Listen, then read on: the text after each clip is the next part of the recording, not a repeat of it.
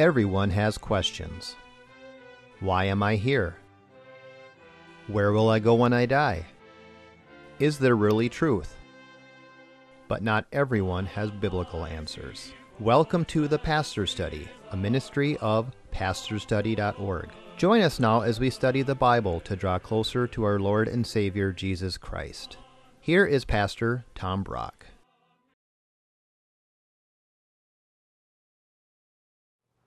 Welcome to the Pastor Study. I was at some Christian friends 2 nights ago, and I told them I'm going to preach on TV a sermon, Does God Harden People's Hearts? And a Christian woman says, oh no, God is love. God does not harden anyone's heart. And I said to her, according to the Bible, yes, He does. This is the same question as, does God predestine people? Does God determine beforehand who's going to believe in Christ? Well, I'm going to answer yes to those questions, but let me tell you that if you don't believe in predestination, I want you to read Romans chapters 9, 10, and 11. Those are the 3 predestination chapters in the New Testament. In those chapters, the Apostle Paul, who is Jewish himself, is wrestling with the question, did God fail to keep His promise to save the Jews? Because God promised to send the Jews a Savior, and when the Savior comes, most of the Jews reject Him. So did God fail to keep His covenant with the Jews? And Paul basically in Romans 9, 10, and 11 says 3 things. Number 1, well, God never promised to save each and every single Jew. There is a remnant of Jews that still believe in Christ. And then Paul says God is free. He's sovereign to choose whom He wills and harden whom He wills. And then the third thing he says, Paul says, even the Jewish unbelief and the Gentile, non-Jew, faith is predicted in the Old Testament. So that's the bad news. It kind of sounds like God is done with the Jews. But no, the good news is, we're going to learn right now in Romans chapter 11, it ain't over till it's over. God has a future plan for the Jews. So let's discover what it is. Would you take out your Bible, turn to Romans chapter 11, and let's pray. Father, we pray if there are any Jewish people that happen to have tuned in, that you would fulfill your covenant with them and bring them to faith in Jesus the Messiah. Lord, for all of us Gentiles, us non-Jews that are watching, which is probably almost everybody, we pray that if there are people watching this show that do not believe in Christ, that you will unharden their heart and bring them to saving faith in Jesus. And Lord, this is a difficult issue now. We pray that you give us clarity and help us understand these deeper truths of Scripture. We ask in Jesus' name. Amen. Romans chapter 11, the Apostle Paul is writing this letter to the Christians in Rome, starting at verse 1. I say then, I, Paul, the apostle, the Jewish apostle, I say then, God has not rejected His people, the Jews, has He? May it never be. For I too am an Israelite, a descendant of Abraham, of the tribe of Benjamin. So has God rejected the Jews? Paul says, no, I'm a Jew, I'm a Christian, and I'm a Jew. So here's the first lesson. It is possible to be Jewish and Christian at the same time. Paul the apostle was Jewish. Jesus was Jewish. All the 12 disciples were Jewish. All the early Christians were Jewish. So yes, it is possible to be a Christian and a Jew at the same time. There is a sad heresy now in some of our liberal Protestant churches that teach Jews don't need Christ to be saved. Jews are saved by the Old Testament. Christians are saved by the New Testament. But we're all saved. Jewish Apostle Paul would say, absolutely everybody needs Christ to be saved. The Jew, the Gentile, the Buddhist, the Hindu, the Muslim, everybody needs Christ to be saved. And that's the point of his teaching here. So, verse 2. God has not rejected His people, the Jews, whom He foreknew. Or do you not know what the Scripture says in the passage about Elijah, how Elijah pleads with God against Israel, saying, Lord, they have killed thy prophets and torn down thine altars, and I alone am left, and they are seeking my life. But what is God's response to him? I have kept for myself 7,000 men who have not bowed the knee to Baal. In the same way, then, there is at this present time also come to be a remnant according to God's gracious choice. Here's the next lesson. There has always been a remnant who believed. Back in 850 BC, Elijah the prophet thinks he's the only Jew left who believes in God. And God says, no, Elijah, there are 7,000 Jews who have not bowed the knee to Baal. And Paul is saying the same thing here. Even in 57 AD, when Paul is writing the book of Romans, he says, even today there is a remnant. There are still Jews who believe in Christ. There's a small group. And this is still true today. There are Jewish Christians today. Go to our website, pastorstudy.org, 2 S's, and look at the show. I did a whole show talking to a Christian Jew. So it still is possible. I hope you don't think I'm picking on the Jews, because it's also true the great majority of non-Jews, Gentiles, have rejected Christ too. But so everybody's in trouble without Christ. But there is a remnant of Jews. There's a remnant of Gentiles who do believe in Christ. So here's the next lesson. The remnant is small. That's what remnant means. In other words, Christians, we're not in the minority. We're not in the majority anymore. I will say, for 250 years, Christians in America have had a very good ride. We have really influenced government in America for 250 years. Well, to quote Bob Dylan, the times, they are a-changin'. And here is a town in New Jersey, and the school board has voted they're not going to call it St. Valentine's Day anymore, because that has religious connotations. They're going to call it Special Person Day. And the question I'm wondering, how far are we going to start taking this now to de-Christianize America? St. Paul, Minnesota. Do we have to get rid of the word St. Paul? San Francisco, California, named after St. Francis. San Diego, California. Los Angeles, Los Angeles. All these are we going to have to get rid of all of these names now? Christians, more and more, you and I are a minority in America now. It didn't used to be that way, but it's turning that way. I mean, for instance, if you don't believe we should pay for abortions with tax dollars, well, in some states, in Minnesota, because of a ruling of the Minnesota State Supreme Court, we pay for lots of abortions now in Minnesota with tax dollars. In the state of Minnesota, maybe this is going on in your state, wherever you're at, in our public schools, there's a program called Out for Good that promotes transgenderism and homosexuality to grade school students. Are we in the minority? I'm afraid Christian values has become a minority. But I remember an old pastor saying, God has never promised that there would be more than a remnant. So I was talking with this Christian youth director, and she was sharing Christ with 30 students, many of whom went to church. And she said, she was so sad, she said the great majority of these 30 teenagers saw absolutely nothing wrong with premarital sex as long as you feel you're ready. So there's a remnant. I will say this, though.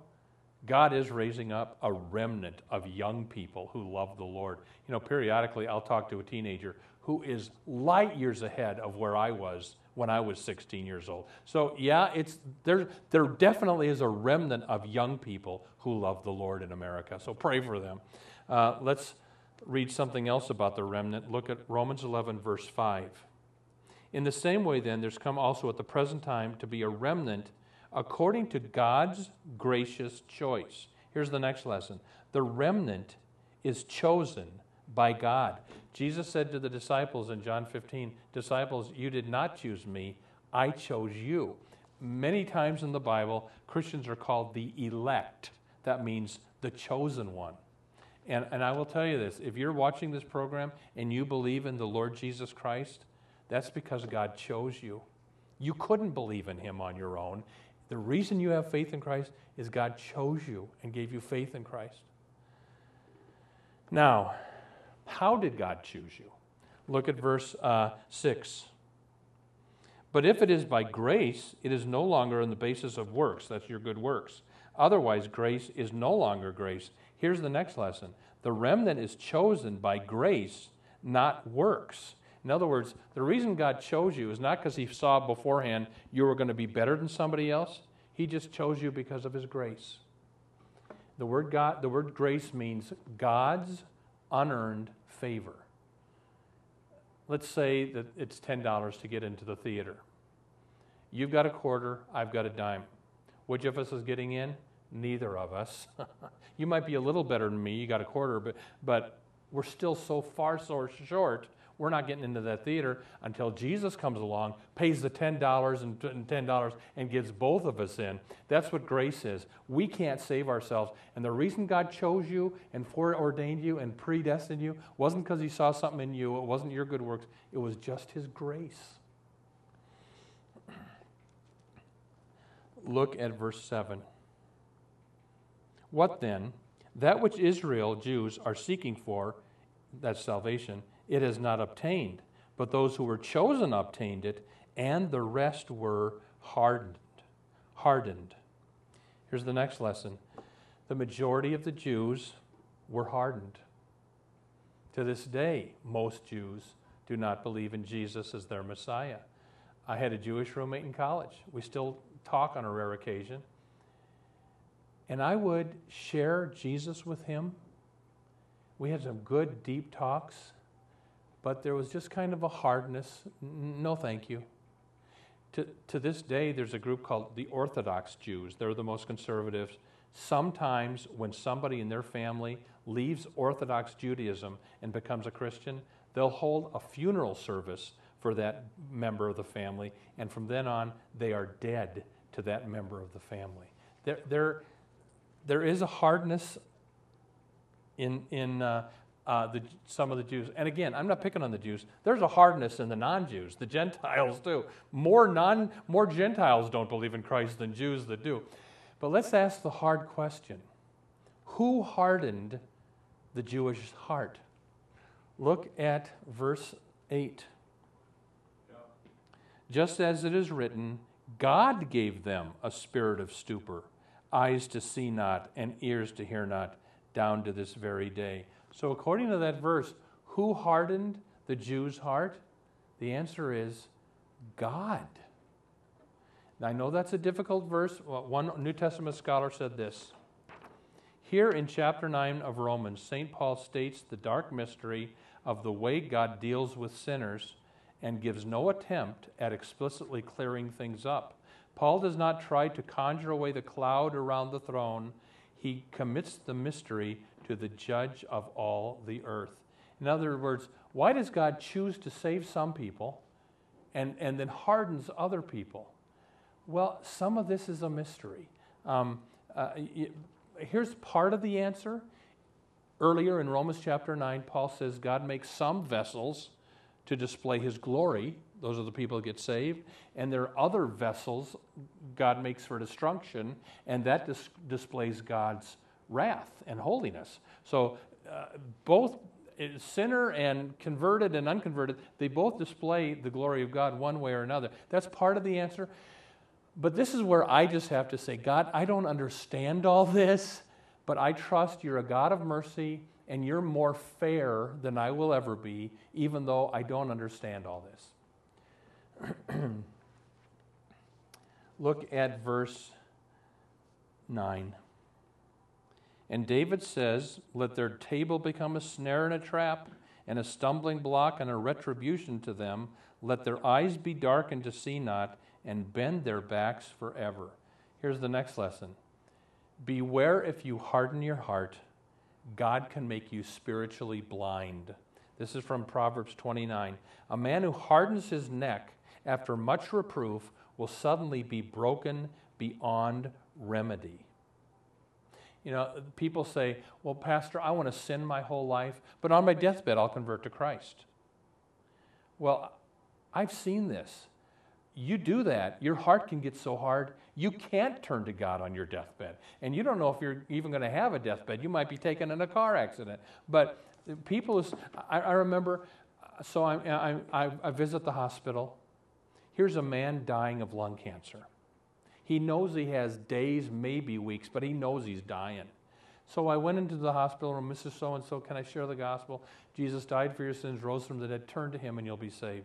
His response, I have had no room for God in my life up to this point. Wouldn't be right for me to turn to him now. And I'm thinking, who cares if it's right or fair, I think is the way he worded it. Just do it. But you know, he didn't. He couldn't. His heart was so hard. Now, I'm going to share one more story that I've told on TV before, but this will make the point. Years ago, I'm at the church office. Dear woman of our church calls me. Pastor Brock, my husband is dying. He's an atheist. Would you come talk to him? So I drove to their house, went into the living room, and here he was on a hospital bed in their living room, dying.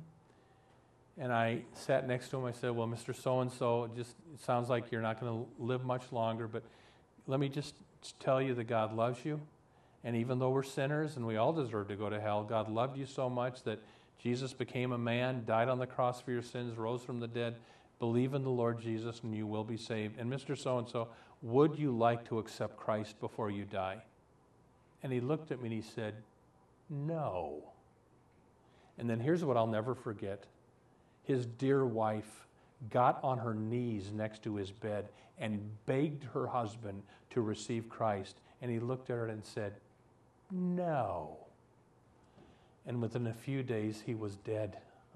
Look, if you're putting off Christ because you'll convert later, your heart can get so hard you can't convert later. All right, all this talk might lead you to think that God is done with the Jews. Well, is he? Look at verse 11. I say then, they, the Jews, did not stumble so as to fall, did they? May it never be. So the good news here is, no, God has a future for the Jews. He's not finished with the Jews. But, let's ask this question. Has any good happened or resulted because the Jews rejected Christ? And the answer is yes. Look at verse 11 again. But by their rejection, the Jewish rejection, salvation has come to the Gentiles. So here's the good thing that happened out of a bad thing. Salvation came to the Gentiles. If you read the book of Acts, the pattern is Paul goes into a town, preaches the gospel to the Jews. They, in a majority, reject it, so Paul turns to the non-Jews, the Gentiles, and they often accept it. So often that's a pattern. The Jews reject it, so Paul preaches the gospel to the Gentiles. They accept it. And look at the other good result of this. Salvation has come to the Gentiles to make them, the Jews, jealous. Here's the next lesson today. Your faith in Christ can make people jealous. So my Jewish roommate in college, I remember years ago, there was a Billy Graham movie that came to Grinnell, Iowa. And my Jewish roommate went to the movie. That kind of surprised me. And at the end of the movie, they had an altar call and come forward if you'd like to give your life to Christ. My Jewish roommate said, Tom, I thought about doing that. But then he kind of laughed, who wants to get converted at Grinnell movie theater? And so he didn't. But I was amazed that he got that close. And your faith in Christ makes people jealous. You've got something they don't have. I mean, I learned this back in college. My buddy and I would go to this Italian restaurant a lot, and we would talk deep theology, Bible, purpose in life. And I just often remember people in the next booth leaning their ears in, wanting to hear this. If you have a faith in Christ, you've got meaning, purpose in your life, you've got eternal life, you've got peace of mind, you got something the world doesn't have. And it's good when they get jealous of that. It might save them. Look now at the Jews' future. Now, you might not know this. Look at verse 12. Now, if the Jewish transgression be riches for the world, and their failure be riches for the Gentiles, how much more will their fulfillment be? But I am speaking to you who are Gentiles, inasmuch as I, Paul, am an apostle to the Gentiles. I magnify my ministry, if so somehow I might move to jealousy my fellow countrymen, the Jews, and save some of them. For if there the Jewish rejection be reconciliation of the world, salvation of the Gentiles, what will their acceptance of Christ be but life from the dead? Now, you might not know this. Here's the next lesson. When the Jews accept Christ, resurrection day is near. I think that verse teaches there will be a large conversion of Jews to Christ before the second coming. And when people say, well, Pastor, what's the sign of the end? Are we in the end times? How can you know that Christ is near? One sign is when you see lots of Jews coming to Christ, I think that's a sign the end is near. Look at verse 16. And if the first piece of dough, that maybe be Abraham, be holy, the lump, the Jews that came from him, is also. And if the root, Abraham, be holy, the branches, the Jews are too. But if some of the branches, the Jews, were broken off, and you, being a wild olive shoot, the Gentile, were grafted in among them and became partakers with them of the rich root of the olive tree, Abraham, do not be arrogant toward the branches, the Jews, but if you are arrogant, remember it is not you who supports the root, but the root, Judaism, supports you. You will say to me then, branches were broken off because of that I might be grafted in. Paul says, quite right. They were broken off for their unbelief, but you, Gentile, stand by your faith. Do not be conceited, but fear. For if God did not spare the natural branches, the Jews, neither will he spare you, Gentile believer, if you reject Christ. I see two warnings for the Gentiles in those verses. Number one, beware of anti-Semitism. When someone makes a joke about the Jews or insults the Jews, don't laugh at that. And the other lesson I get from those verses, continue in your faith or you too will be cut off. I'm a Lutheran pastor. I've been a Lutheran pastor for many years. Every year there, you confirm a group of ninth graders. And they get in front of the church and they say, I'm going to follow Christ to the rest of my life and I'm going to be a Christian. And my heartache as a pastor, within a year, so many of them have vanished and you never see them in church again. And this verse teaches here, no, you have to continue in your faith or you're going to be cut off. And look at verse 23. And they also, the Jews, if they do not continue in their unbelief, they will be grafted in, for God is able to graft them in again. For if you, the Gentiles, were cut off from what is by nature a wild olive tree and grafted contrary to nature into a cultivated olive tree, Abraham's religion, how much more shall these Jews, who are the natural branches, be grafted back into their own olive tree? All right, here's the last lesson. If a Jew or anyone turns back to God, God will graft them back in. So I remember back in my college days, I was part of a Bible study. We met 5 times a week. There was a guy named John in my Bible study, loved the Lord, prayed. And in fact, John married a friend of mine, so I've kept in contact with him throughout the years. Years ago, 35 years ago, John turned his back on Christ and rejected Christianity, didn't raise his kids to be Christian. And I have been praying for John for 35 years. A few years ago, he comes back to Christ. He's praying again. He's going to church again. And the good news is, maybe you've got a son or a daughter who was confirmed in the Lutheran church or Catholic church or Baptist church, got baptized, and they have turned their back and they're walking away from the Lord. Well, the good news of this verse is if they will turn back to Christ, Christ will graft them back in. And it ain't over till it's over. And I just want to close with one last thought here. So years ago, I'm in the office. The phone rings. Pastor Brock, you don't know us, but we watch your TV show. My husband's an atheist, but he likes you. And my husband is dying. And he said it's okay if you come over and talk with him. And this Christian wife says, would you please? And I said, I'll get back to you. And I hung up the phone and I prayed, Lord, should I do this? I don't know these people. I can't drive all over to see the TV audience. But it was as if the Lord said, you go. And I called her back up and I said, I'm coming over. And turns out they were 1 block from my church. So I go to their house. I walk into the living room. Here he is, kind of crippled up in a wheelchair. He's in his last days. And he's kind of a crusty guy. And he says, first thing I remember him saying, I don't know if I believe in the Trinity. I said, well, we should believe in the Trinity. The Bible teaches there's one God, 3 persons, Father, Son, Holy Spirit. And I sat down, and his wife is sitting next to me on the couch. She's been praying for this guy for 50 years. And I start sharing the gospel with him. Mr. So-and-so, we're all sinners. We deserve hell when we die.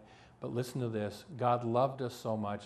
God came down from heaven, became a human being. His name is Jesus. He lived the perfect life we couldn't, so he could pay for our sins. He died on the cross to pay for our sins, rose from the dead. And Mr. So-and-so, would you like to receive Jesus Christ so your sins can be forgiven and you can go to heaven when you die? And this man said, you know, I would. And his wife, who's been praying, I've been hearing her pray under her voice, she goes nuts. And we prayed, he accepted Christ, and if I remember right, within a couple days, he was gone.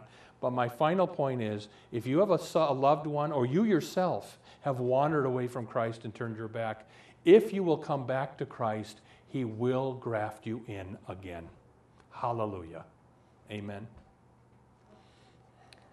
Welcome to the portion of the Pastor's Study where we now ask Pastor Brock to share with us his knowledge of Scripture and his insights to answer questions we have regarding the Bible. And Jackie, Lord. We're out of time.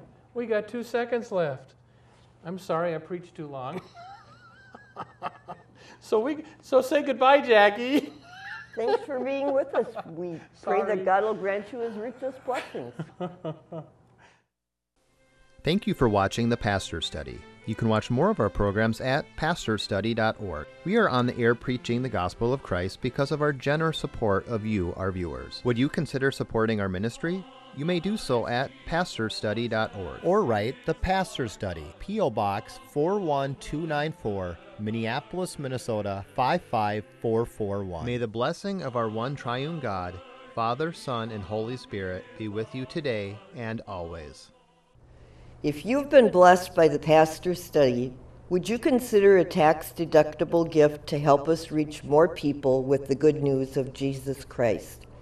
You can donate at our website, pastorstudy.org, 2 S's, or mail a check to the Pastor's Study, P.O. Box 41294, Minneapolis, Minnesota 55441.